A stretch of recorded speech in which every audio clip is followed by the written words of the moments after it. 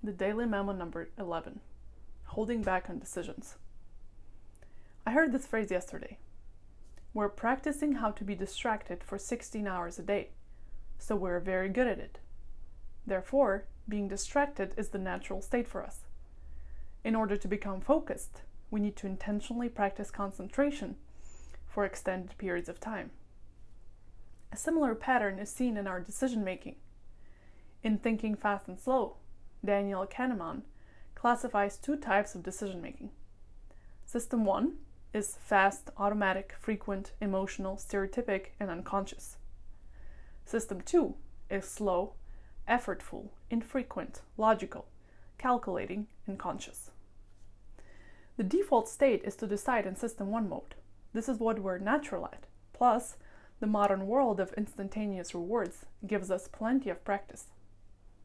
System 2 is very non-intuitive for our brains, so similar to focus, we can only get it through intentional practice.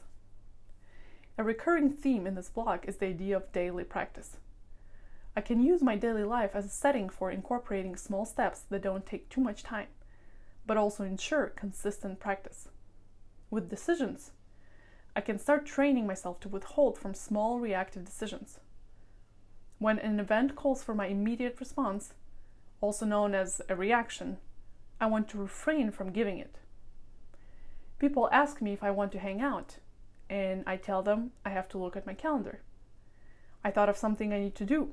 I write it down and do it later. I want to eat. I tell myself I will wait for 15 minutes and see if I'm still hungry.